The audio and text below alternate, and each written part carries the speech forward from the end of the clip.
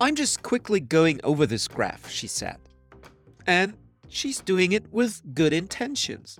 Because that thing she's going quickly over is actually not that hard to understand. Also, it's probably not the most exciting part of her presentation. So, just going quickly over it seems like a great service to her audience. Except that usually it's the exact opposite.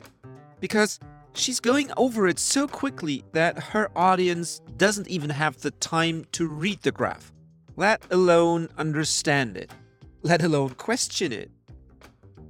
What was easy for her is hard for her audience, if only for the simple fact that it is new and that the time available wasn't enough to fully grasp it.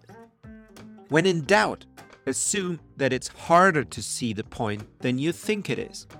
Rather than go quickly over something that is easy, ask yourself how to focus on the most relevant bits. Rather than go quickly over something that is unexciting, ask yourself how to make it more exciting. Lighting the path is the presenter's job, not the audience's.